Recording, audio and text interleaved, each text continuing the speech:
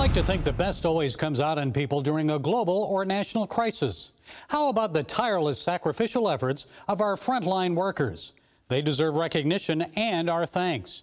Take a look at this parade recently in Washtenaw County, Michigan, applauding the efforts of doctors, nurses, and other healthcare professionals at University Hospital.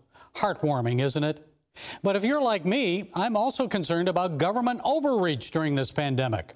Our constitutional rights don't fly out the window simply because we're in a societal lockdown. Many of us saw a video on social media of the Philadelphia man being dragged off a city bus because he wasn't wearing a mandatory mask. Yes, folks, the man erred by not wearing a mask to protect others from infection, but maybe he didn't have access to one or couldn't afford one. But really? So we're going to use Nazi-style tactics and drag him off the bus because he's not wearing a mask? Has it come to this in America? Are we going to allow fear to overcome our sense of decency and human dignity?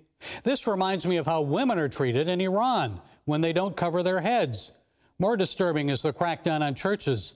This is something you'd expect to happen in communist China, not right here in the United States.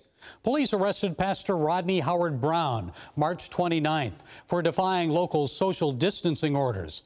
His arrest came after 500 church members gathered for Sunday worship at the River Church in Tampa, Florida. Elsewhere, police issued $500 tickets to attendees of drive-in church services in Greenville, Mississippi.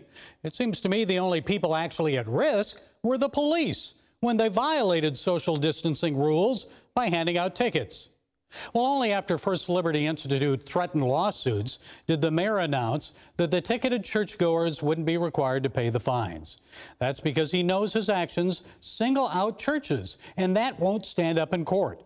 Let me remind you of what the Bill of Rights says. Congress shall make no law respecting an establishment of religion, or prohibiting the free exercise thereof, or abridging the freedom of speech, or of the press, or the right of the people peaceably to assemble and to petition the government for a redress of grievances. Well, you can't prevent Americans from assembling or from freely practicing their faith, period. No law. That includes gubernatorial safe distancing orders. Officials like Greg Abbott get it. The Texas governor recently issued an executive order stating that religious services are considered essential in the Lone Star State. Bravo, Governor Abbott, you understand that our religious rights are not to be suspended just because of a viral outbreak. It seems to me it's during a crisis like a viral pandemic when people look to Christians for answers.